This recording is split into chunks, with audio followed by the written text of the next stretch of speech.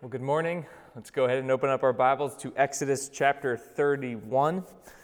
And if you missed the video that we sent out this past week, just want to remind you that beginning next Sunday, July 12th, we are going to have our first morning worship service on the front lawn.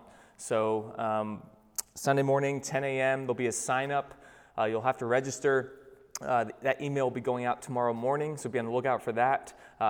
We're kind of the first 100 that signed up. We're going to start with that one service, and again, there will still be a full digital service as you have been seeing over the last several months. That will still be streamed on Sunday mornings. That won't be a live stream of what we're doing outside, but it will be that same format that we have had on the digital side. So if you're not ready to come back, no pressure. There'll still be that opportunity for you to worship with us digitally. But looking forward to even starting to make plans now of what regathering will start to look like, and we'll just trust the Lord with it. But this morning, we're going to be covering the second half of chapter 31. Last week, we saw in the first 11 verses that if you had to kind of boil down this entire chapter of Exodus, it would be this phrase: work hard and rest well for the glory of God. I mentioned how that's something that the DNA of our staff here at Grace Church that we seek to embody, something that we think all believers can aim to model, to work hard and rest well, knowing that both work and rest at their core point us to the person and work of Jesus Christ, in whom we find our ultimate rest. And so last week we went in on working hard, and this week, part 2, we will go in on resting well. So would you join with me as we read Exodus 31, verses 12 to 18. And the Lord said to Moses, "You are to speak to the people of Israel and say, 'Above all, you shall keep my Sabbaths, for this is a sign between me and you throughout your generations, that you may know that I, the Lord, sanctify you. You shall keep the Sabbath, because it is holy for you. Everyone who profanes it shall be put to death. Whoever does any work on it, that soul shall be cut off from among his people. 6 days shall work be done, but the seventh day is a Sabbath of solemn rest, holy to the Lord. Whoever does any work on the Sabbath day shall be put to death. Therefore the people of Israel shall keep the Sabbath, observing the Sabbath throughout their generations as a covenant forever. It is a sign forever between me and the people of Israel that in 6 days the Lord made heaven and earth, and on the seventh day he rested and was refreshed. And he gave to Moses, when he had finished speaking with him on Mount Sinai, the 2 tablets of the testimony, tablets of stone, written with the finger of God." The Sabbath, it's a familiar topic for many. There's been a ton of discussion and even disagreement in the church today in terms of this, right? Like, what does the Sabbath mean for today? How strict is it? Is it binding? And it's just amazing how quickly we just want to be told, okay, what do I have to do? Or what do I not have to do? Just tell me what has to be done. And you'll find people that will say today, well, I think the Sabbath is this. And others will say, well, no, I think it's that. And when I was in that life stage, I thought it was more like this. But now I'm on this life stage, and so I think it's more like that. And no wonder that when many of us just hear the word Sabbath, our heads begin to spin based upon all the mixtures of teachings and opinions and discussions that we've heard over the years.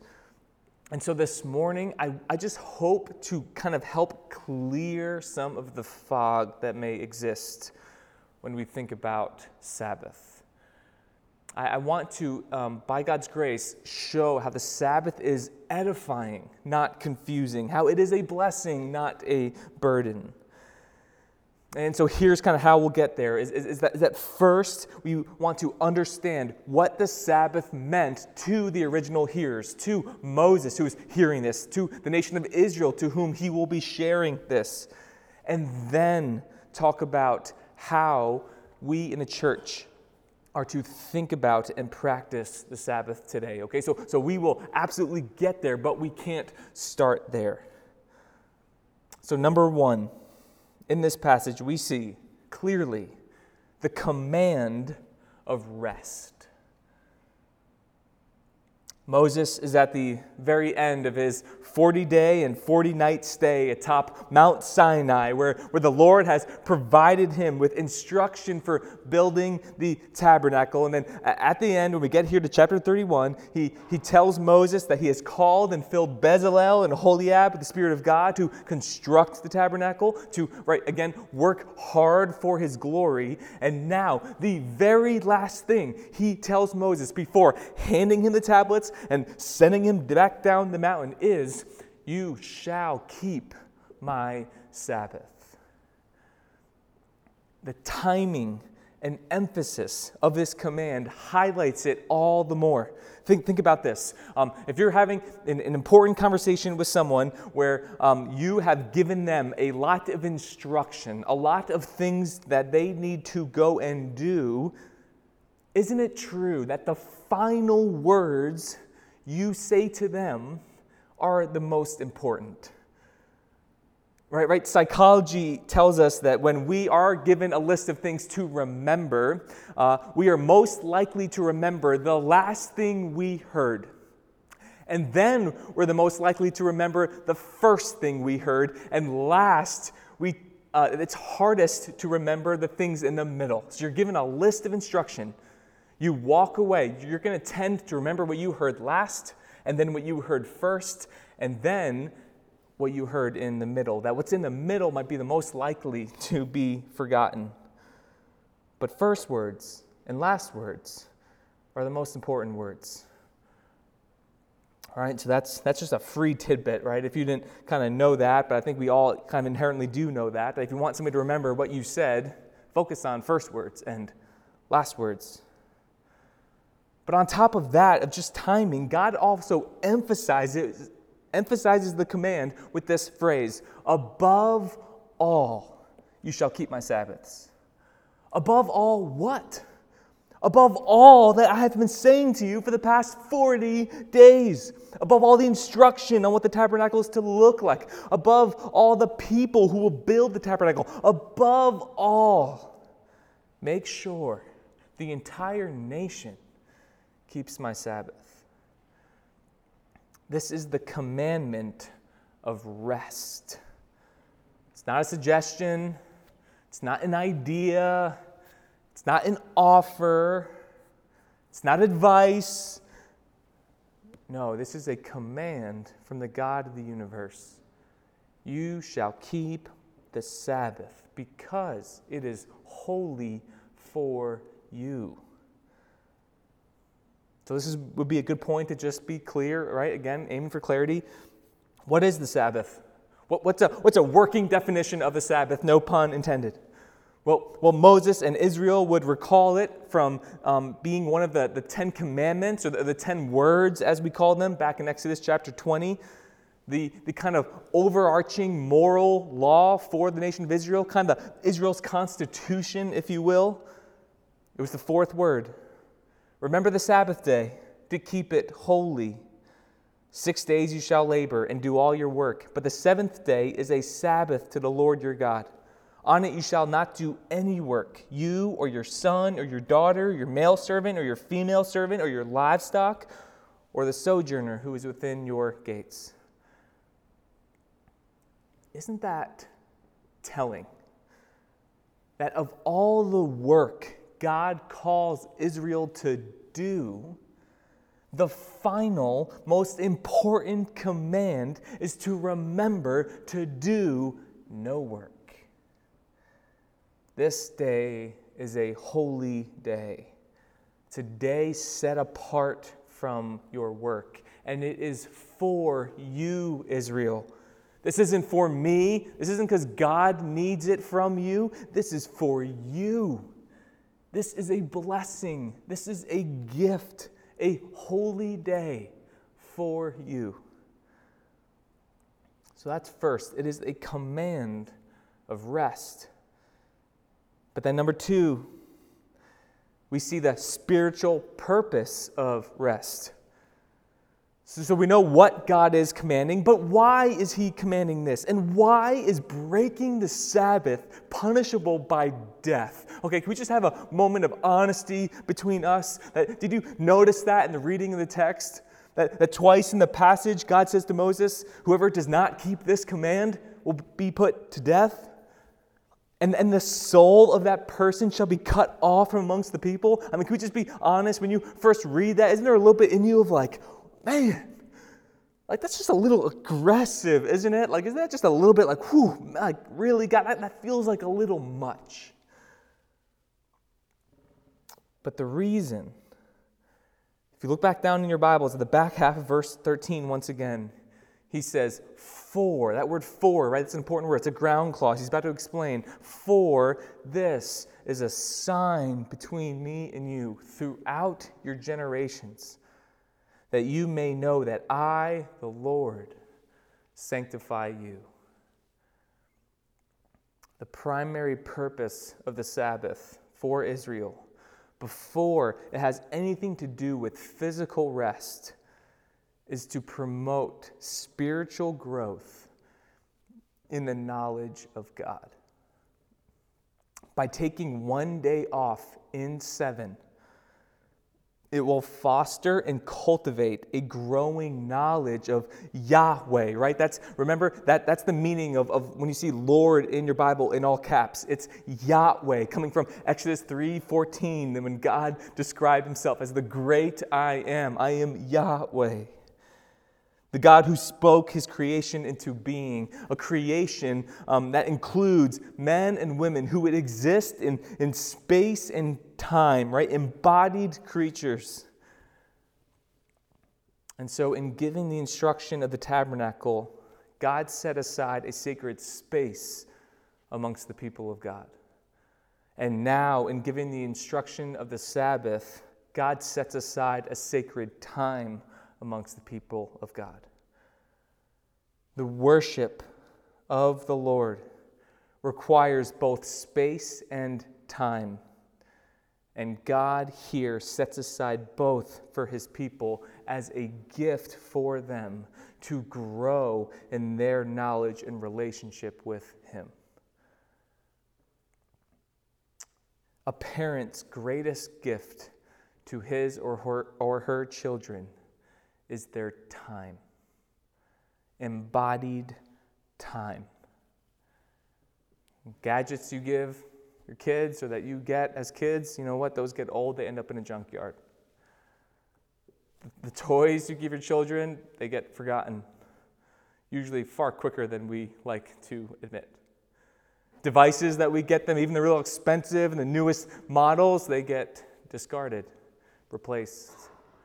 But time is invaluable and even grows in value over the course of one's life. And so, in all seriousness, this is formative for me now being a parent of younger children, that I have to recall that when I think back on my childhood, I struggle to remember most, if not all, of the toys and presents I got as a kid.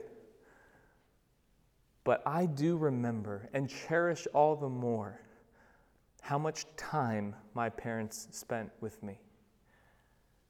The prioritization of time.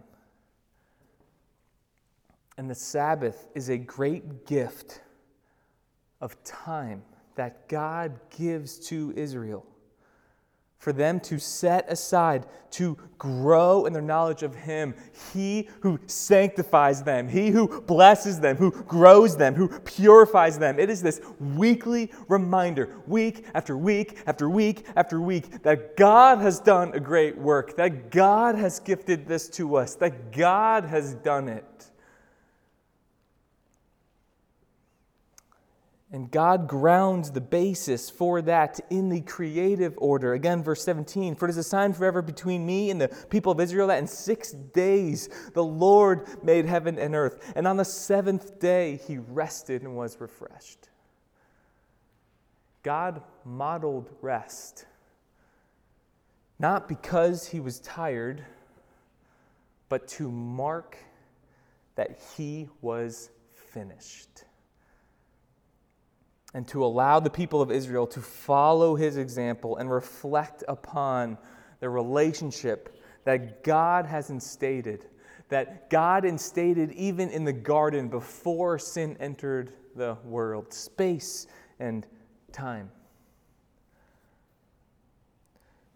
But again, why punishable by death, though? Like for Israel and in the Mosaic Law, like doesn't that kind of ruin it a little bit? Doesn't that make this a little just hotter, a little more extreme? The short answer is no, because God commanded it, and if God commanded it, it's not wrong. But when you set the Sabbath in its context as a gift to the people to remember and grow in their knowledge of Him, a rejection of the Sabbath would indicate a disinterest in God Himself. So not wanting to take that time meant not caring to know Him more. So the act of defiling the Sabbath would be an act of cutting themselves off from the Lord. It is their choice. It is their responsibility. It is a rejection of God. And so death in Israel, it would be the path of their own choice. In the same way, God doesn't send people to hell. God doesn't send people to hell. But hell is the self-chosen path for those who reject God and refuse to know Him. So that's number 2, the spiritual purpose of rest. But then number 3, for Israel, there's also a physical purpose of rest. So picture in your mind with me, picture yourself in Moses' shoes, or by extension, in Bezalel and Aholiab's shoes, when they are told of their roles given to them, commissioned by God Himself, that they are to build the tabernacle. I mean, just think about that. God Himself told you to build this tent where atonement for sin would be made, where the very presence of God would dwell. Wouldn't you think, if you're Bezalel, okay, nothing else matters now. Discard everything else and let's get to work. And let's not stop until it's complete. Long days, every day. Go, go, go until it's done. We're building the tabernacle, y'all, right? Like, isn't that what they're going to be thinking? And yet, right after the commission, God commands, above all, physical rest. At least in part, to convey to them that they do not have to work all the time in order to glorify God. But in fact, resting well and regularly is very much a part of working hard for the glory of God. They were serving the Lord, constructing the most important building in the history of the world, and yet they needed Sabbath. They needed a day off every week, not only to grow them in their knowledge of God, but also to show them that the most effective, productive workers are those who rest well. Again, verse 17, it's a sign forever between me and the people of Israel that in 6 days the Lord made heaven and earth, and on the 7th day He rested and was refreshed. This command reveals that 6 days of work with 1 day of rest is more effective than 7 days of work with no rest. This is the physical purpose of the Sabbath, the secret that less really is more.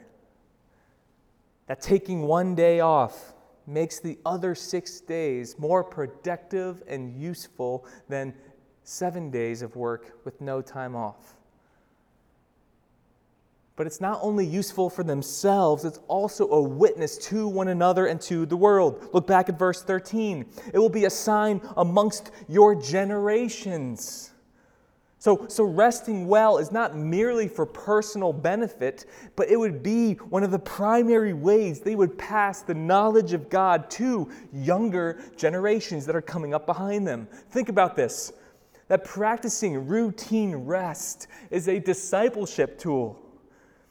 It would be a way to model faithfulness to God to their children, that their children would see older generations resting well, and that would help them grow in their knowledge of God by their rest.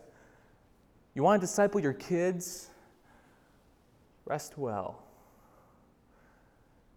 So it's a witness to one another, but it's also a witness to all the nations of the world, right? Going all the way back to God's promise to Abraham that through your family, all the nations of the family will be blessed. I mentioned this when we saw the Sabbath as part of the 10 words in Exodus 20, but it bears repeating.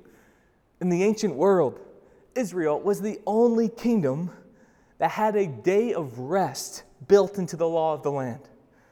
It was so contrary to the human sense, especially in an ancient world. When in that world, when there's just kind of kingdoms and the threat of being invaded and overtaken, like you can't let up. That makes you weak. That makes you vulnerable. You always got to be working, strengthening, going. No days off if you want to survive. Yet an entire nation's weekly observance of the Sabbath reminded them and showed all the foreigners looking on, God's in control of this nation. God is sovereignly ruling and reigning, and they can rest because God is God and they are not. And each week, after a full day off, they would be able to testify, God's still in control. Look at that. The world's still spinning, and I didn't even do anything about it. So physical Sabbath points to a love for God, but it doesn't even stop there. It also represents a love for neighbor. Okay, so dial in with me here.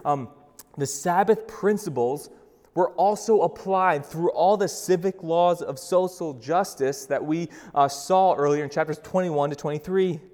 In chapter 21, 6 years your servant shall work and then be set free.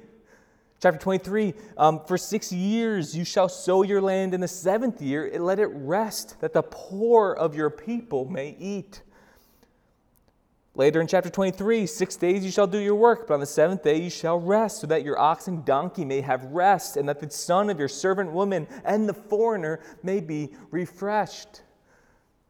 The Sabbath was a means to provide and care for the people in society that would otherwise never be cared for. So the civil laws of the land reflected Sabbath principles in order to provide and advocate for the oppressed. That God sees the connection of a Sabbath that not only refreshes Israel, but cares for the least of these within Israel's borders, to give them an opportunity to seek justice.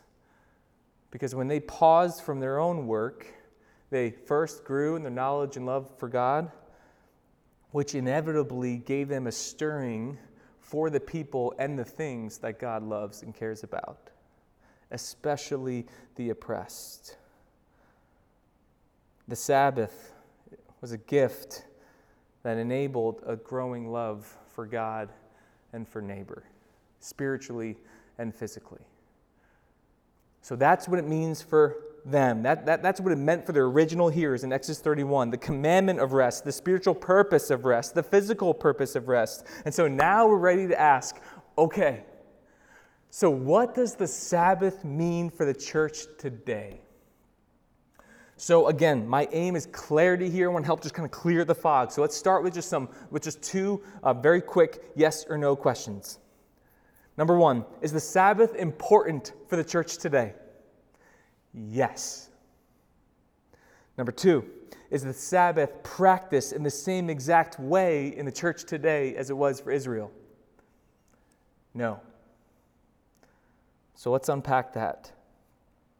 The command of a Sabbath matters today because it was rooted in both creation and the Ten Commandments, and not just the civil Mosaic law. It had aspects of it that were attached to the civil Mosaic law, as we read in chapters 21 to 23. Its punishment was rooted in the civil Mosaic law, which is not binding today, but it was foundationally rooted in the creation of the world. For in 6 days God worked, and on the seventh day he rested. And that foundation of Sabbath was set far before even Israel existed as a nation. And it is in the fourth commandment of the 10 Commandments, which is the overarching moral law for the people of God, for their constitution. So it would be inconsistent to say that the Sabbath is no longer important or binding for the church today, but the first commandment, that you shall have no other gods, is binding. Or the sixth word, that you shall not murder, is binding. All the 10 words are either still relevant for the church today or none of them are. And we believe that all of them are. So the Sabbath absolutely matters for the church today as a moral principle, and we'll dig in more into that, even though its civil practice or punishment or manifestation is different than it was for Israel. But just as the Sabbath was a gift for Israel, with both spiritual and physical implications, we'll now finish by seeing how the Sabbath is also a gift for the church, with both spiritual and physical implications. Okay, so hang with me. Now we're going to see first how the Sabbath is spiritual rest for the church. God's foundational purpose for his people is that they would grow in their knowledge and delight of him, in their knowledge and delight of Yahweh. So before Sabbath is a work thing, it's a love thing. It's a gift to his people to grow in their knowledge of him, knowing that he is our God who is a bottomless well to search, who is a bottomless well to explore and delight in, that we can never get enough of him. We can never know all of him. There's always more to search and delight in. This was Jesus' view of the Sabbath when the Pharisees were accusing his disciples of working and traveling on the Sabbath day. And that they were breaking all the extra kind of legalistic laws that the Pharisees had put onto the Mosaic law of the Sabbath by that point. And Jesus just says to them, and he kind of clears the fog. He says, you're getting it all wrong. The Sabbath was made for man, not man for the Sabbath. Jesus clears the fog. He says, this is a gift to God's people, that they may grow in their knowledge of him. The Sabbath is a blessing, not a burden. And then he said, so the Son of Man is Lord even of the Sabbath. Meaning not only does Jesus uphold the true meaning of the Sabbath, but he himself is the Lord of it. He fulfills it by his death and resurrection, where he atoned for sin and granted forgiveness in space and time. He released the burden of sin off of his people, that we would find our true rest in him. So to grow in the knowledge of God, when we talk about growing in the knowledge of God today, we mean it is a day to focus on Jesus Christ, on his finished work. This is the connection of Jesus' final words on the cross to the Father's final words at creation. Again, when God created the world in 6 days and rested on the seventh, God said, it is finished. When Jesus breathed his last, he too said, it is finished. The work of redeeming a fallen creation. The work of dying for the sins of those who believe in him, so that we might rest in Christ. It's a common phrase that we say often to one another, to encourage one another to rest in Christ. When we say that phrase, we don't primarily mean physical rest. We mean spiritual rest.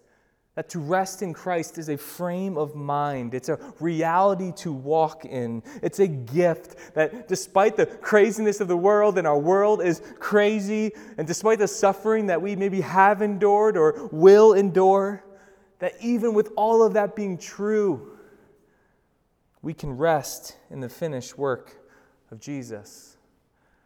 The one who said, "Come to me, all who labor and are heavy laden, and I will give you rest." The Sabbath is a gift because it allows us to focus on Jesus.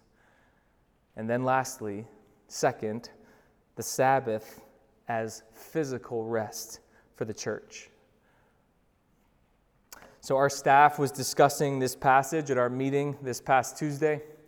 And our children's director, Megan Polanin, shared about how just the word and the concept of Sabbath has kind of always been a struggle for her to think about. And there's kind of been this low-level guilt that was there. And as she was speaking, you kind of can see everybody else on staff kind of nod their head to this. But her, especially with just her situation, right? She's in a household with 2 full-time working parents, 3 children, age 7 and under, including a newly turned 1-year-old. And so Sabbath, isn't even, she told us, isn't even on her radar, right? And it feels more like a burden for not doing it than a blessing. And it's not an opportunity, but just a kind of a command. But in the midst of this, providentially, she had come across just a woman that she was following on some sort on social media with some good teaching. And this woman put just a question before her that I think lines up with this passage. That what if we viewed the Sabbath as a gift and not a burden? What if the question, do we have to keep the Sabbath in the church today, is the wrong question? But rather, do we get to? And the answer to her, to Megan, to me, to all of us, is a resounding yes. We get to practice and observe the Sabbath as both spiritual and physical rest that will not only bring physical benefit, but spiritual benefit as well. After Jesus rose from the dead on the first day of the week, the early church shifted God's holy day to Sunday from Saturday. That Christ fulfilled the Sabbath, and it was established that the church would gather on the first day of the week, the day that Jesus rose from the grave, as a day of worship and rest from their work. A tradition that obviously still stands 2,000 years later, that across the world Christians gather on the first day of the week. Not in a legalistic way, not because we have to, but we get to. We get to gather as God's people to worship Him on the Lord's Day. And obviously for our staff, our discussion having it in our staff, and in many professions in the world, Sunday is a work day in a sense. But even for me, who is working on Sunday, I still, as part of the body of Christ, experience and enjoy it as the Lord's Day, a holy day, a day that is prioritized in space and time for the sake of orienting ourselves towards a greater knowledge and love for Jesus Christ.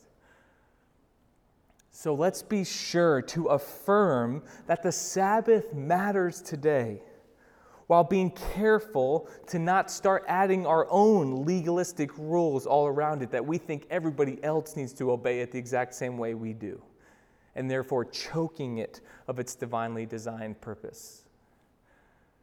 But let's be honest, man, in our world today, just broadly speaking, we are in as much a 24/7 world than we ever have been, where it's go, go, go, nonstop. You are always connected to work, always connected to one another. It is this just 24 hours a day, 7 days a week. where the idea of rest is often associated with weakness. And if you slow down, others will pass you by. Or Sunday is now just a second Saturday very much in our world. Whether it be for work or for sports or for entertainment, it doesn't matter. It's just this carbon copy of Saturday. Same thing now on Sunday. Nothing different about it. And to be honest, I'm not that concerned about how the world's going to treat it. The world will do what the world will do. But what will the church do? Will we see what they don't?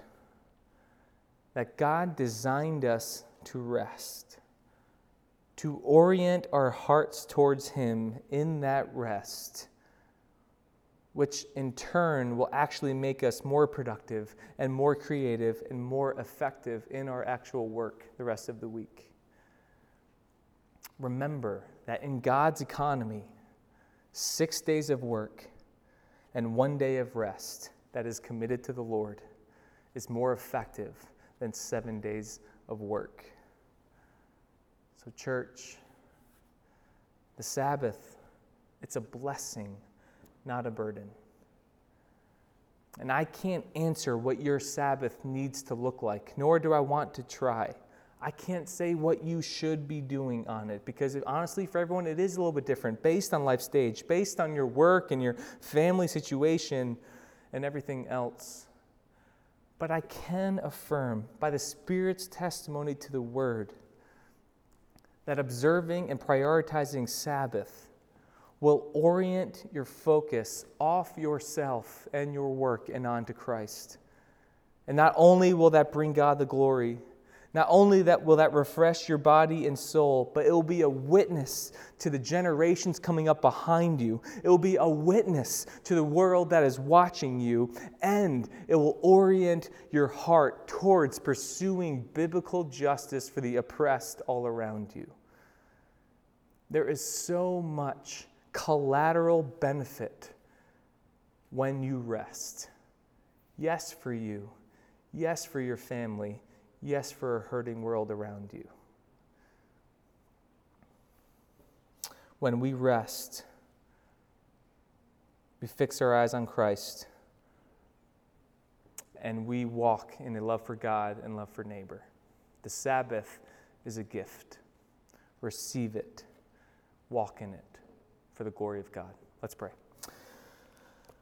Father, we thank you for this passage, Lord. We thank you for a reminder, Lord. This is probably not new for many of us, but I pray that what might be new this time is that maybe for the first time, many of us can see the Sabbath as a blessing, not a burden. A gift, not a weight that is put upon us. And so I pray, Lord, that you would just guide us in all wisdom of what that might look like for us individually and as a church. That you would grow us in the knowledge of who you are, grow us in the knowledge of what you've done, and that you would use us then to live out that love for you and love for neighbor in such a way that bears the kingdom of God upon this world. In your name we pray. Amen.